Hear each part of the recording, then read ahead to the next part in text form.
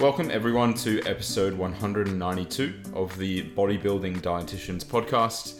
Thanks for joining your regular hosts, Tierra and Jack, for what is a exciting Q&A. And this first question says, what is the difference between carbs versus net carbs? Man, this good old net carbs just adding a whole nother layer of confusion to nutrition. Right? As if carbohydrate intake didn't confuse people enough. Now we're trying to talk about what's the difference between a carb and a net carb.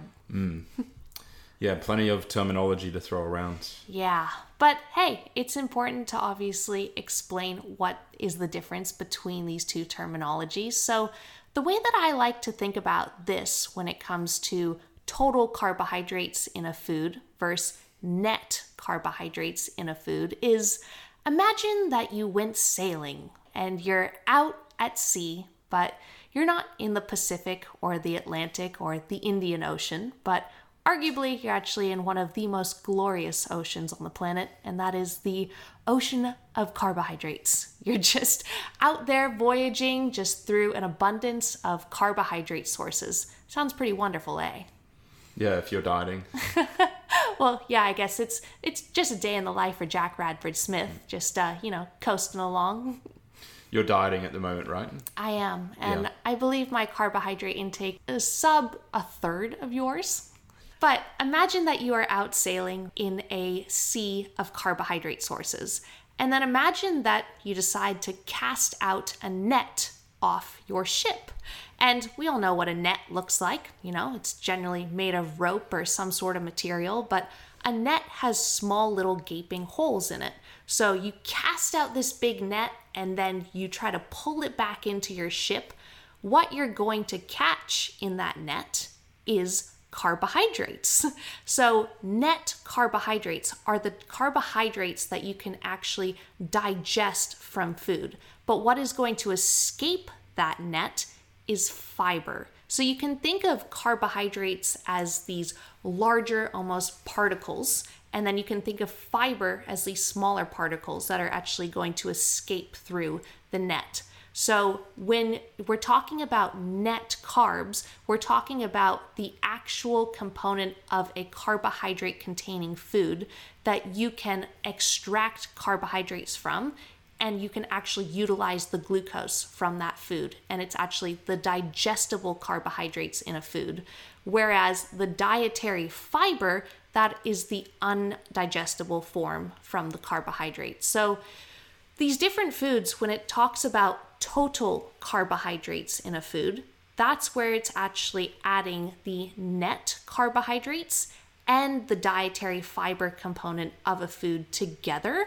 And they do that in a number of different countries. So for example, in the USA and in Canada, when you read a nutrition label or you use a USDA entry on a tracking app such as MyFitnessPal, it'll often actually tell you the total carbohydrate intake in that food, which means that it is combining the net carbs, so the digestible carbohydrates in that food, and the fiber in that food, and they're lump summing it together. So that's why when you read the carbohydrate value there, you're like, oh man, this is a little bit higher compared to places like Europe or Australia. When we actually list on nutritional labels carbohydrate content, it's the net carbohydrate content, and then they will separate the dietary fiber content from that. Yeah, it's good, useful to know. And I would say that there's not always uniformity across the board. Like you still have to look on the back of a particular packet. Like for example, if it's maybe something that is from the US, then you should be wary. Or also, for example, if you're, let's say, having rice, and then you search for a rice entry on MyFitnessPal, whatever tracking app that you're using, bear in mind that if you choose one from the US of A, then it's going to be different. It's going to be total carbs. Yeah, a good example here is that on MyFitnessPal, you can actually see how it changes for even different fruits and vegetables, depending on whether or not you use a nut tab entry or a USDA entry. So what you could do is even just look up a carrot, and you could type in carrot nut tab, and you could do 100 grams of carrot from nut tab. what it will then list is it will tell you the carbohydrates in that carrot, and then it will tell you the dietary fiber component in that carrot. And then if you type in carrot USDA and you do 100 grams of carrot from the USDA, you'll actually notice that the carbohydrate content is actually a few grams higher. But then if you look at the dietary fiber, you'll see that it's fairly similar, like within a gram. And that's simply because on that USDA entry, they are combining the net carbs and the dietary fiber to then give you a total carbohydrate content of that food. Whereas with the nut tab entry, they're separating the two. Yeah, I'm sure that'll be news for a lot of people. Yeah, but hey, the thing is, don't get too lost in the weeds over this thing. We're literally talking about the differentiation of a few grams. So it's nothing really to get your, Australians like to say, your knickers in a twist over. Yeah, I use that all the time, don't I? Yeah. But in what case would actually be important, Jack, do you think, to actually be paying attention to what's the difference between my total carbohydrate intake versus my net carbohydrate intake? So I think, especially when dieting, it's just being consistent. So choosing the correct entries and staying consistent with your food choices as well. Because otherwise it will be quite undulating in terms of your carbohydrate intake, especially if you are on 100 grams of carbs a day. And like Tiara, you might be eventually on something like 100 grams of carbs in this prep, maybe. And you have like 50 grams of fiber a day. So imagine if you suddenly switched all your entries to total carbs, then like you would then fluctuate your carbohydrate intake by 50%. So versus obviously someone who's having like 600 grams of carbs a day and 50 grams of fiber, there's not going to be as much of a difference there. So I think consistency is key, and just paying attention to the entries that you're using on MyFitnessPal, and they're matching up with whatever country you're in. Yeah. Or let's say that someone wanted to go onto a ketogenic diet, maybe just out of interest because they were interested in how they would respond to that type of dietary pattern, or perhaps for medical reasons. For example, people who suffer from epilepsy, it's actually been shown as a form of medical nutrition therapy that following a ketogenic diet and getting yourself into ketosis can potentially aid in having less epileptic fits. So, if someone was on a very high fat ketogenic diet, they would be wanting to pay attention to their total carbohydrate intake and their net carbohydrate intake, because in order to properly get yourself into ketosis, you need to have an exceptionally low intake of digestible carbohydrate sources. So we're talking in the realm of, south of maybe 50 grams of actual digestible carbs. But in that case too, you need to recognize that, you still need adequate dietary fiber in your diet for a number of health reasons, but also so that you have sufficient digestion and things can move along and, you can feel comfortable in your guts and all that good stuff.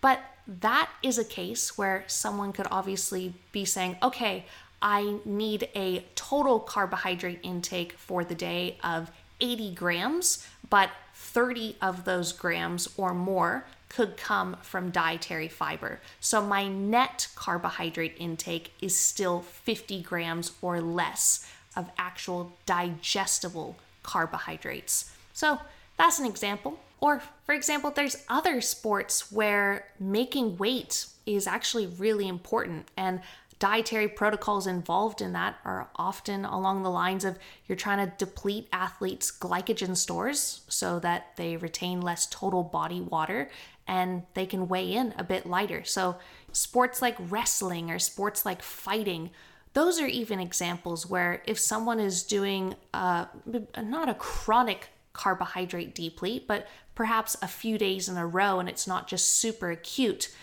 that's a case where you'd obviously want to monitor total carbohydrate intake and then also understand the net carbohydrate intake there, so that maybe if this athlete is still consuming a little bit of dietary fiber so that they can obviously have bowel motions each day and they're not constipated and everything's, just gonna backfire on that front, but they're still able to obviously deplete their glycogen stores because they aren't consuming a high amount of net carbs, hence they're not storing a lot of glycogen, but they're still consuming some dietary fiber. Heck, there was even that recent study that Menno Henselman did a little bit of a review on talking about people's dietary fiber intakes, Jack.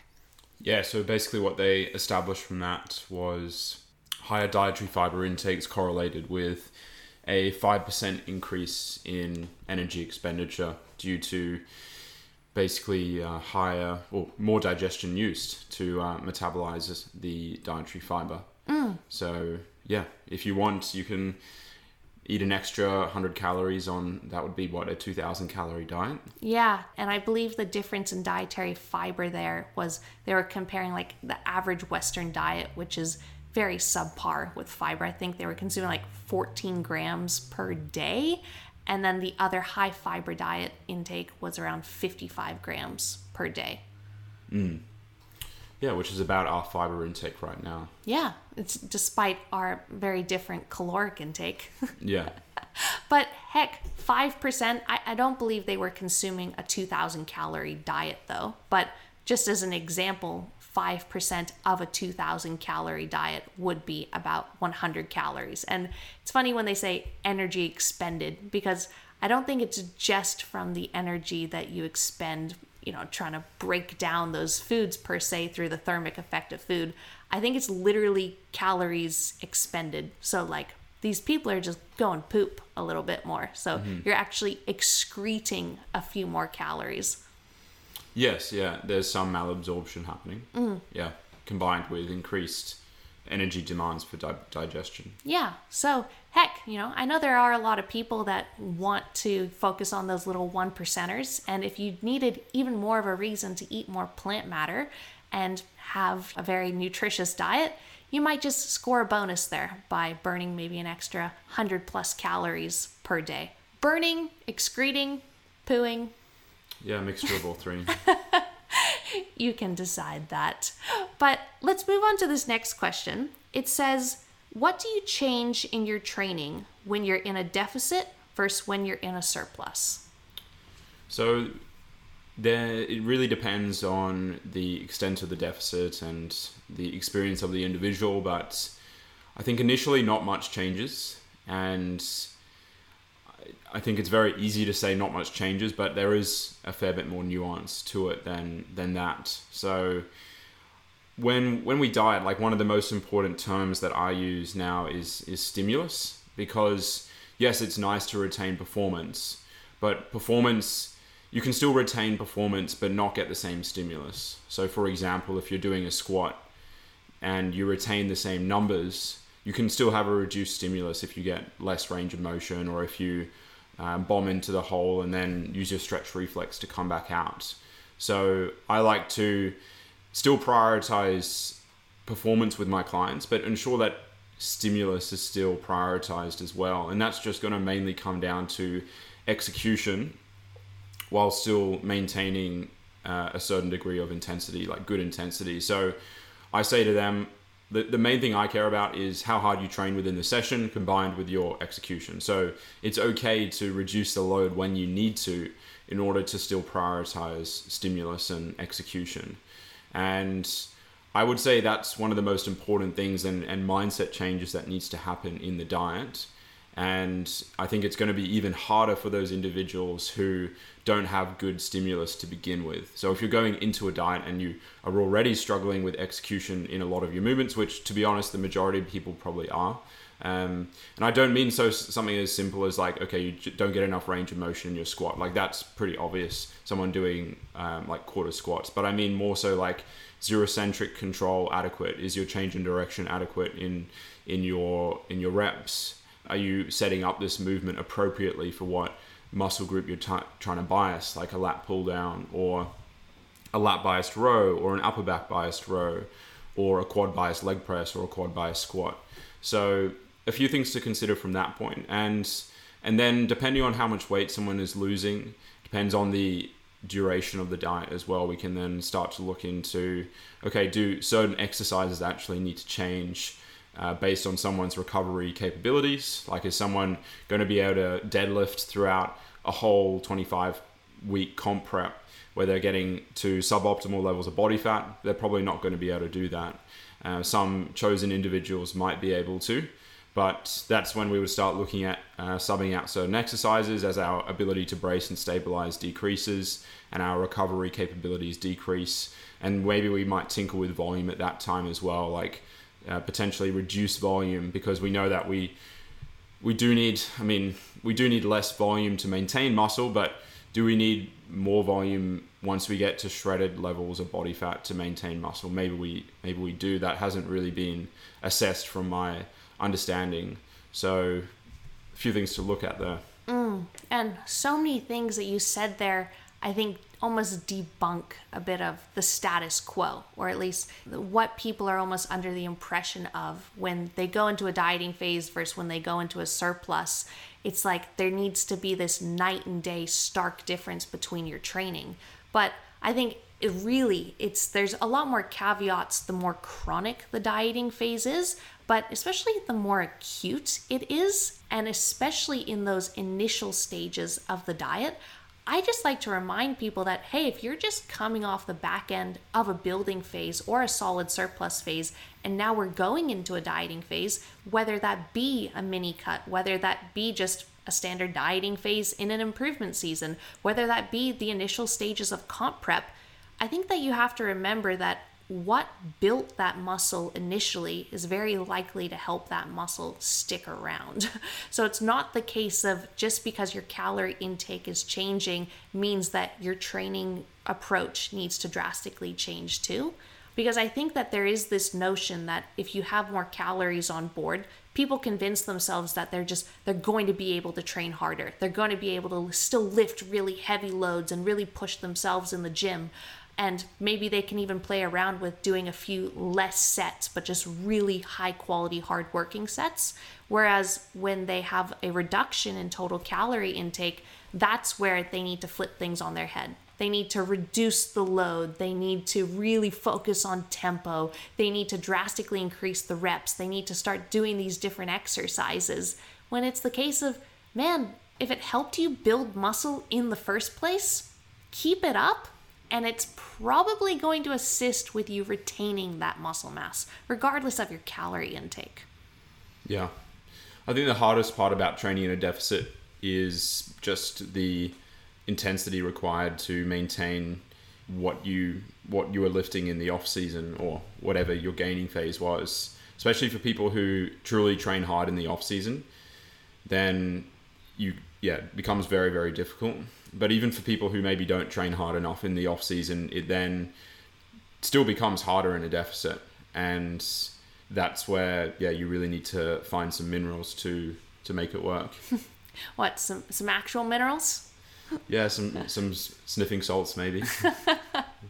It's interesting because I'm 5 weeks now into a deficit myself in these early stages of prep, and this being now a dieting phase that I'm going into after completing many in the past, the way that I'm really approaching my training thus far, this prep, is really from a mindset standpoint. And ultimately, at the end of my improvement season, I was pushing myself so gosh darn hard in those final few weeks to really just hit some top numbers, particularly for my big compound movements, like lifting weights that just really kind of scare the crap out of me, to say the least. Like, definitely getting a little bit of lifting anxiety, and my heart rate is just elevated before the set even starts, and I'm just anticipating it, and I just know that it's going to be a serious challenge, and I'm really going to have to fight for it.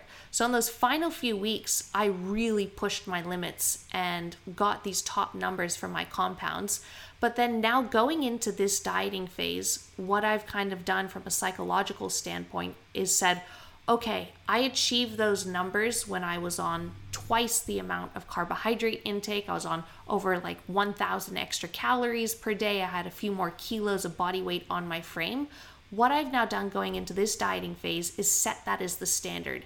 And I haven't actually put pressure on myself to then keep trying to perform in terms of increasing the load, increasing the reps. But to me, I'm like, okay, during that improvement season, basically, I'm now starting this dieting phase with like 97% of the muscle that I'm going to have when I step on stage next year.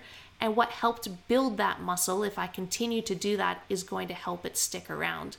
So what I've actually just done with my training for these past 5 weeks is still gone into the gym with the same level of focus, but I've just told myself, Tiara, match it. If you can match those numbers now, despite eating a bit less food, having a few less kilos on your frame, right, being a little bit more dieted, but you can still hit those top numbers that freaked the crap out of you when you were in abundance of calories and everything like that in the improvement season, I think that's a win. And I've actually been able to do that. My performance has still been really stellar these past number of weeks. Training's still been really, really tough, but it feels good, man. And psychologically, it feels good. Because I know, if anything, that's actually still me progressing with my performance, because I've never been able to lift these loads for these amount of reps with this sort of execution and intensity, but at this body composition or consuming this amount of food. Yeah, I think the disclaimer is if your execution remains intact, because you can't get too married to particular numbers in the gym when you are dieting, because otherwise you'll continue trying to match it, and your form will degrade over time. Yeah. So what are some examples there of movements you think that could happen to people? On pressing movements, you get less range of motion, and both upper and lower body pressing movements. And if the eccentric is rushed considerably as well in particular movements, or excessive body momentum used in something like a pulling movement too. So yeah, those sorts of things. Yeah. And I'd say even for that, it's not always the case of people are just compromising their range of motion because they're trying to make it easier. It's literally the case that like your body composition's changing. So think about a pressing movement. Like imagine if you were doing a barbell bench press, peak improvement season, probably got a little bit more fat on your upper back. You've got a bit more fat on your tush. You've probably got a bit more fat on your chest. But then as you start to diet and lose body fat, you're going to get leaner in those areas. You're going to have a bit less space on your upper back, on your chest, on your butt. You're going to be a lot more just kind of pancake to that bench. And then you're trying to bring a bar down to still standardize it to your chest with every rep, right? Not only do you have less glycogen in your triceps and your delts and your chest, not only are maybe you chronically dieted, but also like you literally are going through a greater range of motion there with the previous load. Yeah, that's a good point. And potentially a reason why barbell bench isn't one of the best for deficits. But couldn't you say any sort of pressing movement, right? Yeah, potentially not something like a machine press or a dumbbell, because for those movements, you don't use your chest as a metric of range of motion. I know that when I do dumbbell incline bench, I try to bring the dumbbells like down to my delts. Yeah, so like for me, for example, when I do dumbbell bench, I don't personally use the dumbbells touching my chest as a reference point, because they're to either side of my chest. Yeah, but it's another important thing too, is that you really need to be tracking your training as well. One, so you can see what you achieved in the week prior and the weeks prior to that, so you know what obviously you're capable of. But also then, if it's the case of you're fighting tooth and nail, but you just have to bite the bullet in the sense of like, man, I'm trying to lift this exact same load that I accomplished 6 weeks ago when, circumstances were very different. But heck, like I'm married to the number, but I only got 3 reps, and in the past I've got 8. It's time there to obviously just push your ego aside, maybe slightly reduce the load, but don't take like huge numbers off. Like let's say that a girl was, dumbbell benching the 20s. Don't go down to the 15s or the 12.5s. Like maybe go down to like the 18s or like the 17.5s, but you don't need to take like an enormous dip. Yeah, I would just take maybe 5 to 10% off, depending on the movement. Yeah, but to make sure that you're still executing well, I think there's something to say there to make sure that you're filming your training and that just see how you're actually performing as well. Because I even know after these past number of weeks, like as my glycogen stores have obviously reduced, I don't actually quite get, Jack, that same stimulus that I used to when my carbohydrate intake was a lot higher. And I think that's actually related to the pump. Like, for example, I'm still matching my RDL top sets and back off sets with like 110 kilos for my top set, back off sets are 100, still the same reps as I was maybe about 4 kilos ago. And when I was on like 400 grams of carbs instead of 200 grams of carbs. And I film the sets and they still look the same. But I know that when I'm in the set, I actually just don't feel my hamstrings as much anymore. I don't feel my glutes as much anymore. And I know that in the past, right, a past Tiara almost like was so bothered by that I was like, oh, I have to chase that feeling of sensation. I have to chase that pump. So what I would actually do is like, oh, this weight, I'm just not feeling it anymore. I would take a load decrease and then try to do maybe an extra set, try to do more reps, a bit more pumpy work in order to kind of chase that pump. When it's the case of like, no, the reason why you're not getting as much of a pump is because there's just not as much glycogen in your butt right now. Yeah, I think it definitely reinforces the notion to film more. Yeah, but bottom line is, when you enter into a calorie deficit and you had great success with your training in the improvement season or whenever you were in a surplus and you were building muscle, really just try to keep things the same. Like if progressions are there, freaking take them. Otherwise, just try to at least match at a bare minimum. But then once you get down to a point where it's like, okay, I've lost quite a bit of body weight now as a percentage of my total body weight, and my form is starting to be compromised and my calorie intake is significantly decreased and I just really don't have quite the glycogen stores to even press these same weights. That's where you can maybe just make moderate and conservative changes to your training program. Don't flip everything on its head. Don't completely change your training program because, man, I've seen it happen to competitors in the case of like, let's say that they're undertaking a 25-week prep and they're looking like really, really good up until they're about 8 to 6 weeks out. But then it's maybe the case of like, they've just done something quite berserk with their training. And yeah, because they're just not providing quite that same stimulus that actually helped them build muscle in the first place. And they're doing a lot of different things, even though they're mixing things up with variety. And they could say that, oh, I'm enjoying my training a little bit more, or I feel it a little bit more. Oh, you're in such a fragile position at that point already to be sacrificing tissue if you're really, really lean. If you're not giving yourself that adequate stimulus in the gym to help it stick around, then yeah, man, you're kind of might just be risking quite a bit of muscle loss there. So don't do it. Yeah, your body and your mind will find any excuse to make things easier in those final 10 weeks of prep. Yeah. Often, which will unfortunately be coincided with muscle loss. Yeah, it's just also you just have to accept that, especially as a natural athlete, when you begin a competition prep, you have to be at peace with the fact of like, this is basically me actually getting on stage in terms of muscularity. I've probably got 97 to 99% of the muscle mass that I'm going to be stepping on stage with right now, despite being 6 months out.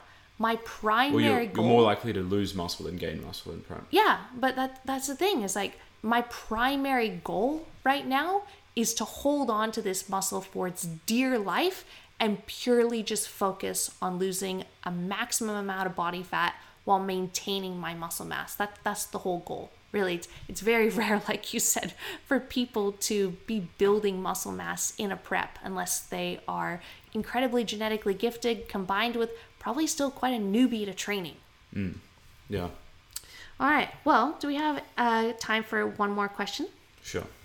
So this one says, what questions should you be asking your coach during check-ins? So again, like I think it does depend on what phase you're in as a client, like whether if you are a competitor, then if you're in prep, there's probably going to be a little bit more nuance to the check-in than than just a regular week 164 of the off season. So I think what I usually tell my clients, especially clients who've never had any form of online coaching before, is like, think about your training, think about your nutrition, think about like other lifestyle components as well, and then just literally speak about what comes to mind, whether that's you're doing a voice recording check-in or whether you're typing it out. I think naturally, and especially if you are checking in every week, it's not like there's going to be a huge amount to check in on every week. Otherwise, that's either very, very good or it's not so good, unfortunately, if you're having to give a huge essay every week. Speak about what comes to mind, because naturally there might be some highlights associated with your training, and there might be some less positive things as well, which you need some advice on from your coach. And I think it's also important to highlight the positives, not just the negatives. So speak about things that went well. And it's not even necessarily questions that you're asking. Like, part of it is you giving feedback to your coach on your week. So you're commenting on your week. It doesn't always mean there's going to be a lot of questions, because it's part of the coach's responsibility to interpret what you're saying about your week and then give you feedback on how the week has gone. So there won't always be questions, is what I'm trying to say.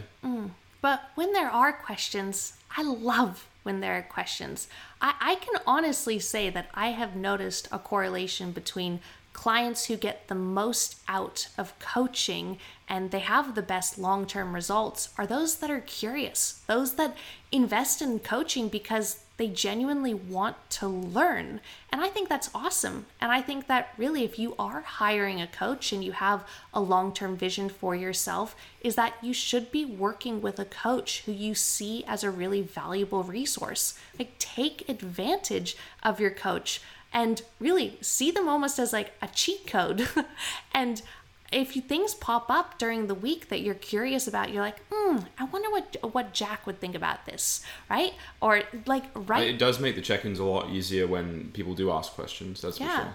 Absolutely. And I feel like I'm providing the best quality service to clients when because I talk to all of my clients. I do video call check-ins with people just because I really value building that sort of relationship with people and actually being able to communicate by speaking. I feel like so much more can just be clear dialogue.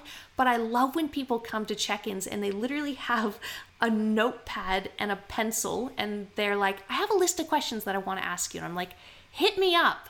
I love it so much because I feel like I can really be a valuable resource to them and an educator, and I can really help them. So I feel like I'm providing the best quality service and value when people are taking advantage of me in that sense and asking questions.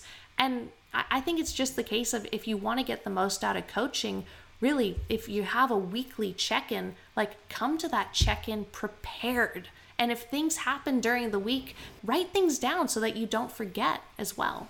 I think a lot of my clients, I tell them just to ask me questions outside the check-in as well. So potentially, that's something I offer too. Yeah, absolutely. But what questions should you be asking your coach?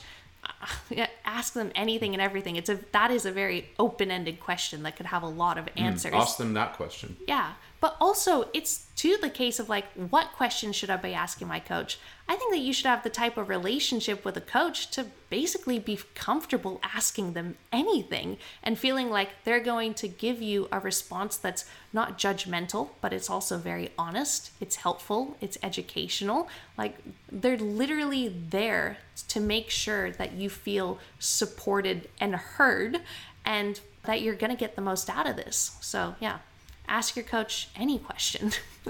Yep, that relates to what you're doing. But sometimes they like, I've had ones that are like, hey, this is completely off topic, but what do you think about? And I'm like, sure, I'll give my opinion on that. If you asked. Yeah. All right. Well, Jack, finally, to end this podcast, I've got one question for you. What's something that you learned this week? I learned that sometimes it's easier to just chop your dog's kilt off. This might be unique to Border Collies though, because Border Collies, there's different like long-haired versus short-haired Border Collies, and then depending on how they're bred, like they have different coats and stuff.